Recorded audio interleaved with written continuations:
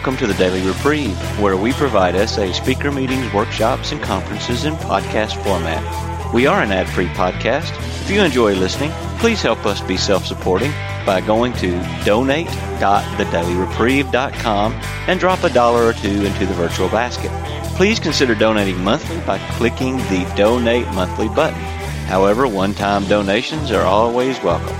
Just click the Donate Now button. Now, without further ado, this episode of the Daily Reprieve.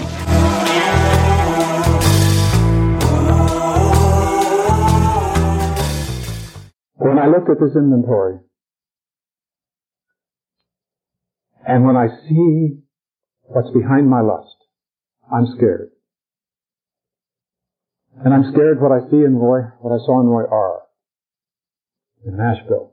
Very few people know. They know the story that he's now doing life for a brutal sex murder in Nashville. He was the founder of the Nashville SA Group. Very few people know his real story.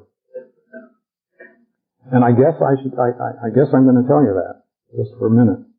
Excuse me.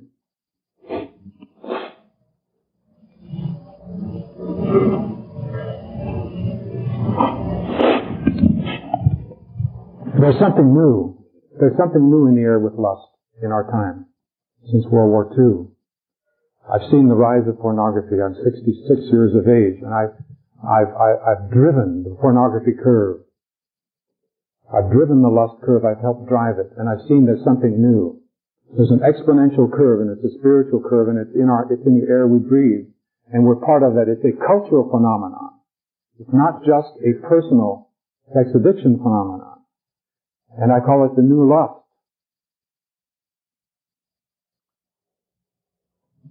Anyhow, this man came to our 1983, I believe it was 83, our third conference in Simi Valley, and he flew all the way from Nashville just to be in an SA meeting. There was very little SA then, and he was a young man, single, and he collared Kevin and me after a meeting, and he said, "I've got a real problem.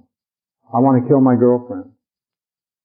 And Kevin and I were from Dallas, and we were totally unexperienced with this. It came out in our conversation that he knew he was possessed by a demon. And the demon, I'm telling you what he told us, wanted to kill. And it would leave him and come. And we didn't know how to cope with that. It's something we don't have in our 12 steps. And it turns out that he, in our presence, he tried to cast it out himself. And we saw this young man suddenly convulse and go through impossible contortions. His body was whipping around. Kevin and I were taking the furniture out of the way so he wouldn't break his neck. There's no way an acrobat could go through all of that tremendous convulsion and the contortions and flipping around. It was just, we were just absolutely mortified. Didn't know what to do. And he stopped, and it was like he was dead. And we thought he had died. I thought he had broken his neck. And his pulse was still there, and pretty soon he came to, and he was a transformed person. And he prayed and gave glory to God. And we're here, Kevin and I are just standing there. And anyhow, at the end of the story is we're leaving the room. No one else has seen or knows about this. We're leaving the room. He goes outside the door. I see him take a pack of cigarettes, get a cigarette, and light it up. And I just felt a darkness come in. And I said, "Roy," and he said, "It's back." It's back. And it was, whatever it was. I say, I don't understand that. But I know that why was I doing U-turns on the main boulevard in this city of ours, chasing prostitutes? Why did I pray to Satan? Why, with a Christian, why was I praying to Satan that I can get to that girl first? So, this is an insidious thing. I opened myself, I don't know about your story, but I opened myself to a power, a negative force, that has changed me. And that invests the natural sexual instinct or attraction or whatever it is with something that I don't understand but is more powerful than I am. So I'm afraid of lust. I'm afraid of what it did to me.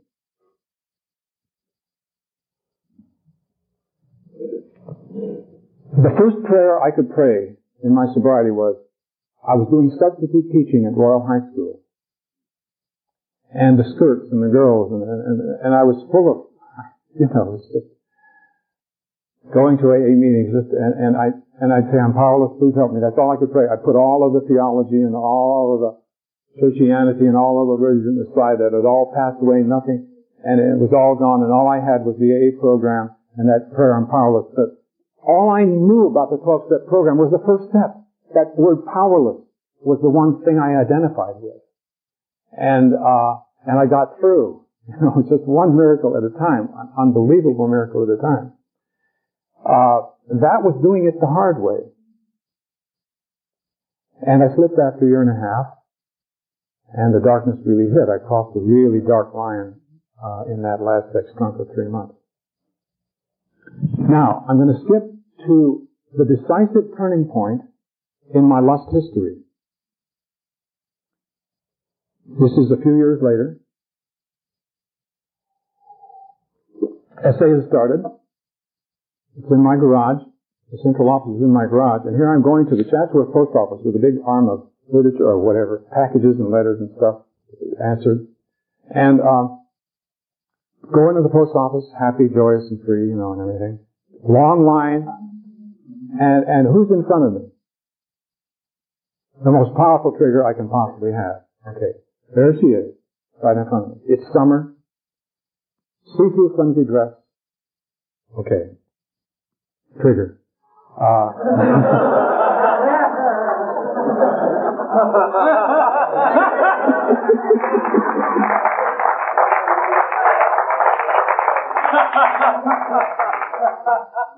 That's what we need more of. That's what we need more of. We can have meetings, or we just listen to people staring at their neighbor and say, oh boy, I'm telling you, it's not, oh boy.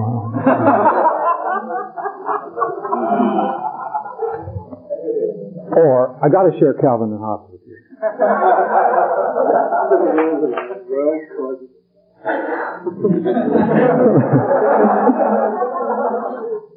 Okay, they're walking along in the forest, and Hobbes is following Calvin. Calvin says, nothing I do is my fault. My family is dysfunctional. My parents won't empower me. Consequently, I am not self-actualized. My behavior is addictive, functioning in a disease process of toxic codependency. I need holistic healing and wellness before I'll accept responsibility for my actions. And Hobbes says, one of us needs to stick his head in a bucket of cold water.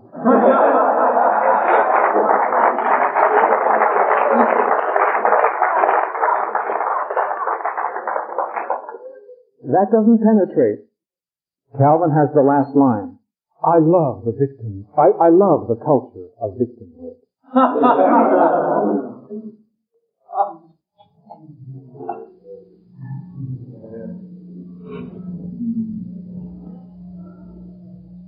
Where was I?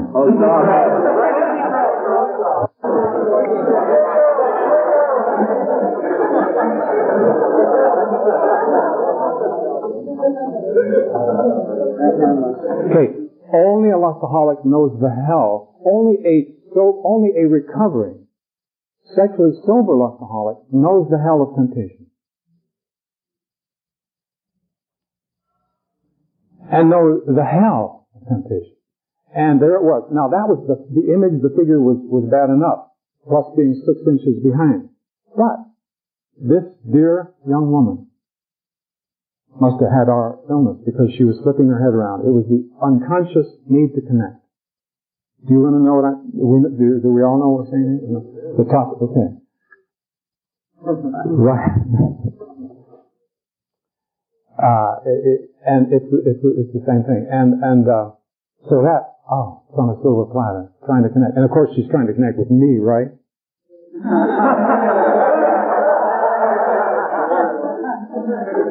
Well.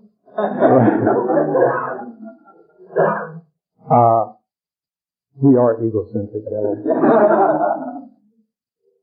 And I started immediately, I said, I'm powerless, please help me. And went through the exercises, and I was surviving. I wasn't drinking, thank God. I didn't take the drink, just right 6 inches in front, the most toxic drink, whatever. And, I was, hoping the line would move fast and everything, going fine. And then I dropped my keys.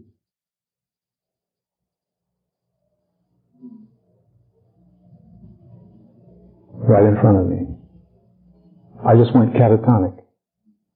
I just froze, because I knew, eventually, unless somebody did it for me, I would have to reach down and pick up those keys. And then in doing so, my eyes would be open, and that I did not have the power in me to shield myself from that poison that was still in me. Not in that image, not in that person. Being triggered by that, however. Plus, in some of us, there is a spiritual force, a spiritual exchange that is really spiritual. And we do put out a vibe. I think sometimes I still unconsciously put out a radiation that a woman will pick up. Or a man will pick up.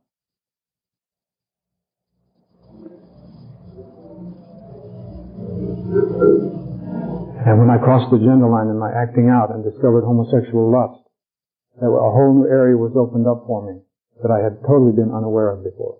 Okay, here I was. What did I do? I just couldn't do anything. I stayed there for an eternity doing nothing because I was frozen. And eventually, the line's going to move and people are going to think, what's wrong with this man?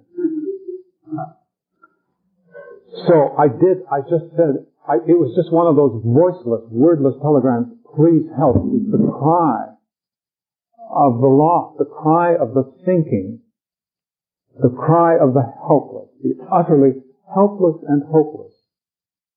Several years sober, folks. It must have been at least 7 years sexually sober. 7 or 8 years sexually sober. At least 7. And the cry went out. And I went down and picked up the keys and came back up with my eyes open, and I never saw anything. And I felt a presence, an invisible shield between me and that image. A personal presence of life, of indescribable, quiet joy and peace and love and protection. And I was free. The rest of the line I was rejoicing in my heart, praying for her, and just, I could have died and gone to heaven. Now that was the turning point when I discovered a better way. If there is no God, there is no answer. I began to discover the higher power who was keeping me sober and who wanted to deliver me from the power of lust and who wants to deliver me today from that same power of lust as I walk out of this room or stay in this room, in the lobby or whatever. And today, I'm jumping from the beginning of my lust history to the end, where I am today. Today, by the grace of God, I don't know how to describe this without just telling you the truth of how I see it. The shield of that presence is within me.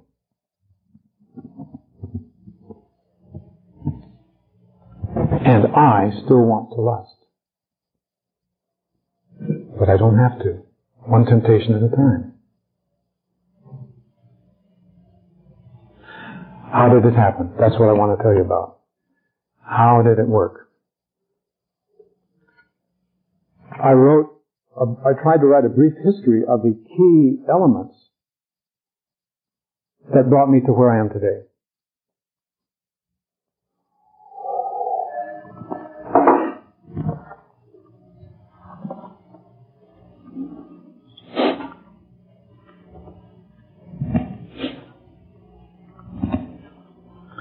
When there was nothing else, there was meetings. The meetings were the reductio ad absurdum of my recovery. with nothing else inside of me, no program, no sponsor, no steps, nothing. All I had was meetings. And I had to have that. Had to have that. Even when in every single meeting, I don't care whether it's AA or SA or anything, any other meeting, there's always been one of you that I don't like. Can't stand. Can't stand. And that was later to be one of the great keys of my recovery. Because as you'll see from my story, the step that means the most to this answer of where I am today with lust is the 10th step. I hope I can convey this to you. So the meetings started first. The second thing I was doing was giving it away. In my first year, I went to the court where they bust the Johns, busted Johns come in and they haul them up, and I found my mark and I talked to him after and I said, hey, my name is this is my phone number. I used to do the same thing. I got busted for it. And look, there's a way out. I'm using the AA program to stay sober. The man was speechless. He was like Michelangelo's guy being dragged to hell in the chapel. You know, he's going down, and it's that moment of utter, absolute recognition of eternity. He didn't say a word. He took my card and just walked away. Never heard from the man. He'll never be the same. Okay, then the 4th and 5th steps. Finally, after that step, I guess they're doing this, so I better do it. I didn't have anybody take me by the hand. They said, keep coming back, that's all. Nobody said, here's an interim sponsor. Nobody did what is doing in a marvelous resurgence of our program locally, where people will confront you and ask you if you're sober and if you have a sponsor and get somebody for you that day. So I did that. It was a ridiculously simple 4th and 5th step, but it opened the door to being honest. Because then the one thing he did say was, oh, Carl, he said, I want to stop hearing about your wife. I want to stop hearing about, what are you going to do about it? So that opened the door.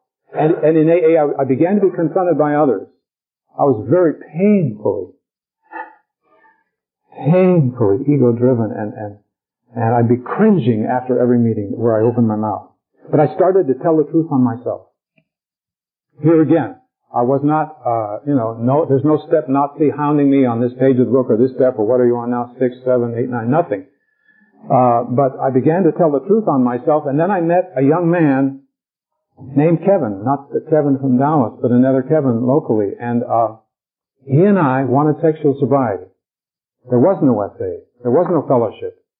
And we'd go to AA meetings together, and we'd talk. And this man was 21 and I was 49. He was a high school dropout, I was a college graduate, nothing in common.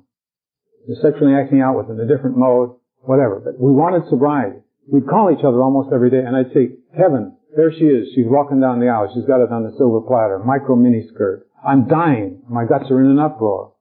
And I just want to tell you this, to break the power, to tell you this in God on the telephone, to break the power this has over me because I'm lost. And he'd say, yeah, I was by Ralph's on Santa Monica the other day, man. Thing wasn't. And so, we weren't sponsoring each other. We weren't giving advice. I couldn't tell him what to do. He didn't tell me what to do. We didn't know one step from another.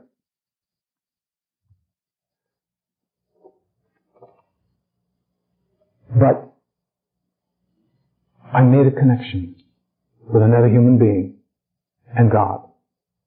That was my God connection. And I can't tell you whether this comes before the post office or not. Oh, well, this is way before the post office. Right. Way before the post office. Anyhow, one of the other things was the 10th step with my wife. My wife and I have been married for 30 years and 17 years of recovery. The first 2 years of our marriage were the greatest hell of our marriage. And I kept trying to control her and change her and get her to go to program and everything, and by God's great gift, she resisted me at every step. And so I had to start looking at myself. Go into the garage and write down where was I wrong. And most of the time, all I could do was give her a note and say, hey, I was wrong. I was wrong. The 10th step amends. was something I had to do to keep from exploding or drinking or driving myself insane with sex. Because the hurt, without my drugs, I was a cauldron of defective humanity. A volcano of libidinal forces just surging. You know, the rage, the resentments, the fear. And thank God we went into abstinence for a year at a time. It's just because I had to, inventory the marriage. Any of you married men in recovery that haven't gone into long, open-ended periods of abstinence where you don't need it anymore, you've missed the whole boat, I think. And then 10 steps with SAs. And that's the toughest. I'd rather make a 10-step amend to my wife. Please, not you, not an SA, not me. It hurts so much. And to this day, I'm not sure whether I have to make an amends to a man that we had yesterday, where I probably unwittingly took advantage of my position to give a viewpoint on the publicity issue, and unwittingly was perhaps a weight of influence that wasn't letting the intergroup here have their own way on it. And so I freely admit that. But anyhow,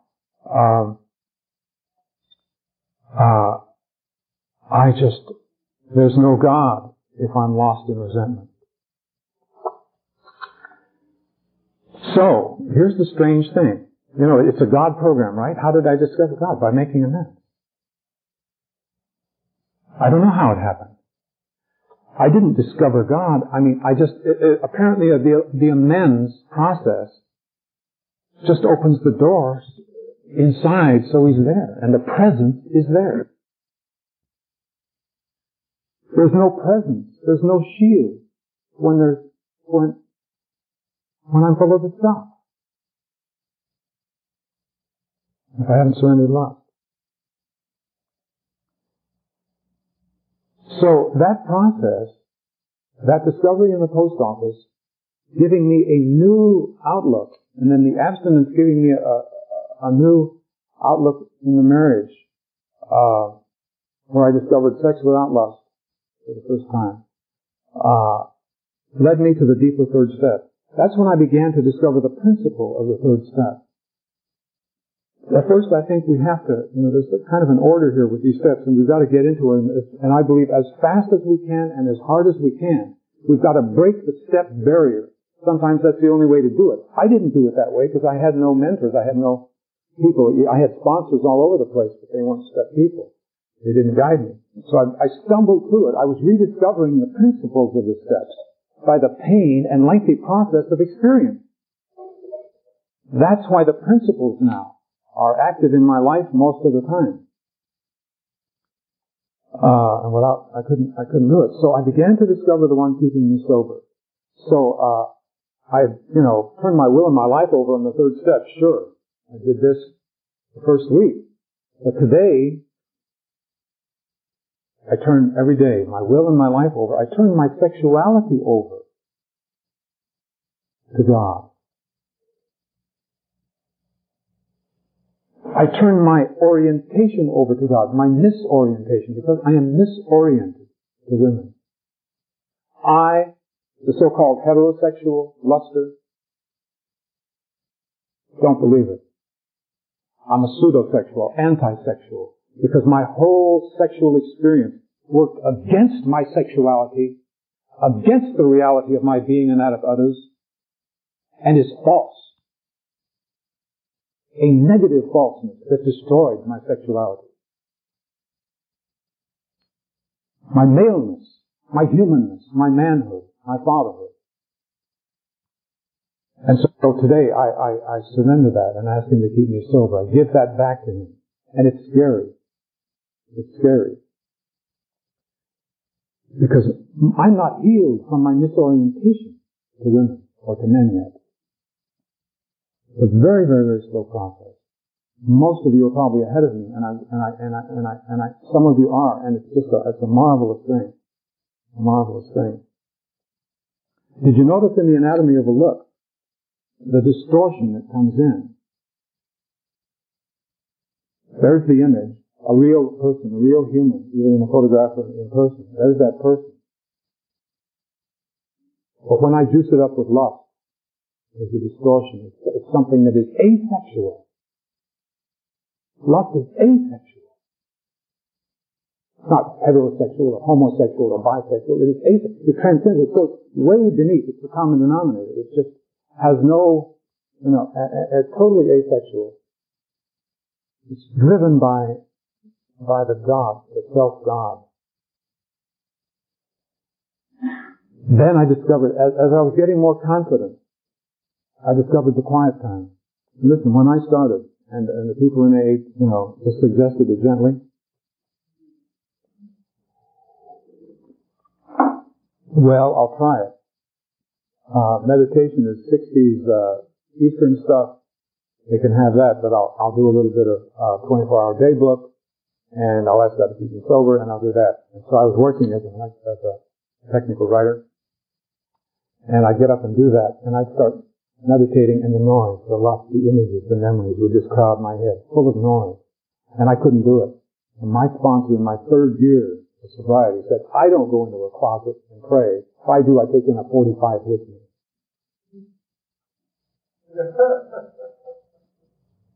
And I experienced that once I started meditating in the morning. But I did it. But I'd stop. I didn't push it. A few minutes, and that started, boom, out I go to work. But I kept it up. And I found out that something was happening. 1 minute more. I didn't time this thing. But today, this is the best time of my life, is an hour in the morning. If you want a confrontational piece of advice on sobriety, you're not staying sober.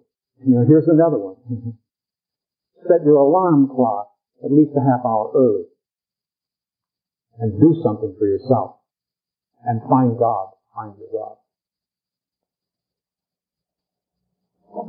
Part of this whole process of discovering and of continuing to rediscover the shielding presence of the living God.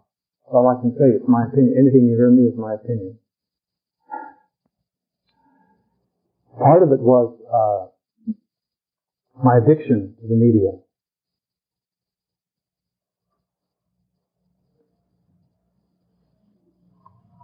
First thing I discovered was a television addict.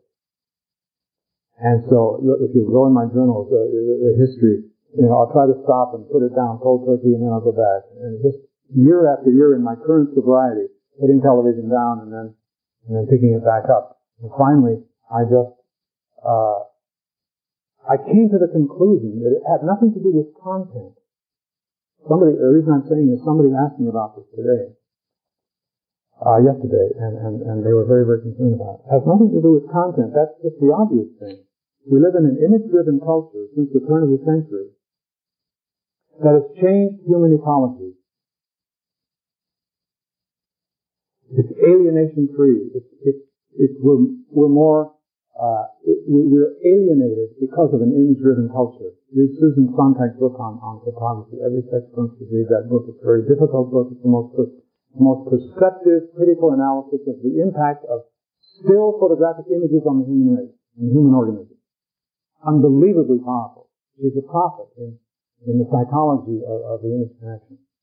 And beyond that, we've got the movie image connection and everything today. And our culture is image driven. So I found out that I was drunk the next morning, that I had to have it to go to sleep. That I didn't feel good, that it shut out God's presence, whatever. Irrespective of the content. And so I just put it down. Now I'm not a fanatic about it. Once in a while, I saw the Pavarotti, I saw the 3 tenors sing in Rome, the video of that. And, I sat down and watched that. And, but I knew I'd be paying a price. Because I knew that just doing that, the craving came back. And I just wanted to sit down and the next day, I'm an image junkie. The same with movies. And I haven't resolved that yet. I went into abstinence on movies and then out of it, in and out of it, and the same principle applies. These are tremendous forces that alter our humanness and alter our human ecology irrespective of content, and we must learn to deal with them if you're like I am. We must scientifically, experientially look at them honestly. And the reason I'm bringing this up is, in the history of SA meetings I've gone to, how many hundreds of times have I heard not of just slip happening, TV and movie slip. And that's nothing. The slip is nothing. It's what's it doing to me. I want me. I used to lose myself. But I have to have something better. I can't just have a vacuum in my life. That's why we're going to need a deeper fellowship in SA. I think we're blessed in our illness. I don't call it a disease, it's a loaded word. That's for the professionals. The illness and malady. I think we're blessed because I could not do it on putting the plug in the jug and addiction meetings and a socialized spirituality. That'll do it for my alcohol, for other stuff. Think of that now. We can get that kind of sobriety. Socialized spirituality and addiction to meetings will keep me sober, but not from life. I need a deeper sobriety, a deeper recovery, a deeper higher power, and a deeper fellowship. What an adventure. And I'm just at the beginning. I don't know where it's going. I don't know what marriage is. I don't know what sexuality is.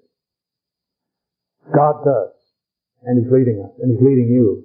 And He's leading me because He's leading you. And I can't do it without you. I'm going to close on one thing. And it's a whole new topic. It's a whole new subject. I call it the new warfare. Okay, lust. There is a spiritual remedy for lust. Capital R. There is one whom we can discover. And you know what? Speaking of the 12th tradition, this is something that just came to me last night. The God, the higher power, who is keeping me, who is the shield in my life today, one keeping me sober, leading me, my shepherd, apparently chooses to stay anonymous in it.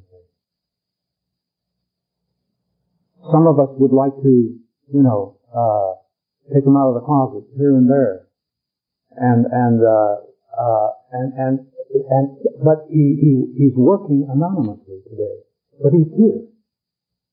Do you believe that? I believe that.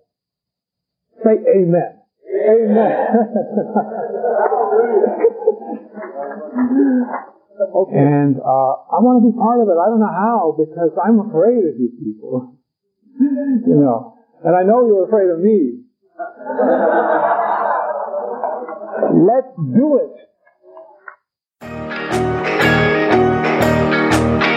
I would like to thank you for listening to this episode of The Daily Reprieve, the best source for experience, strength, and hope for SA members.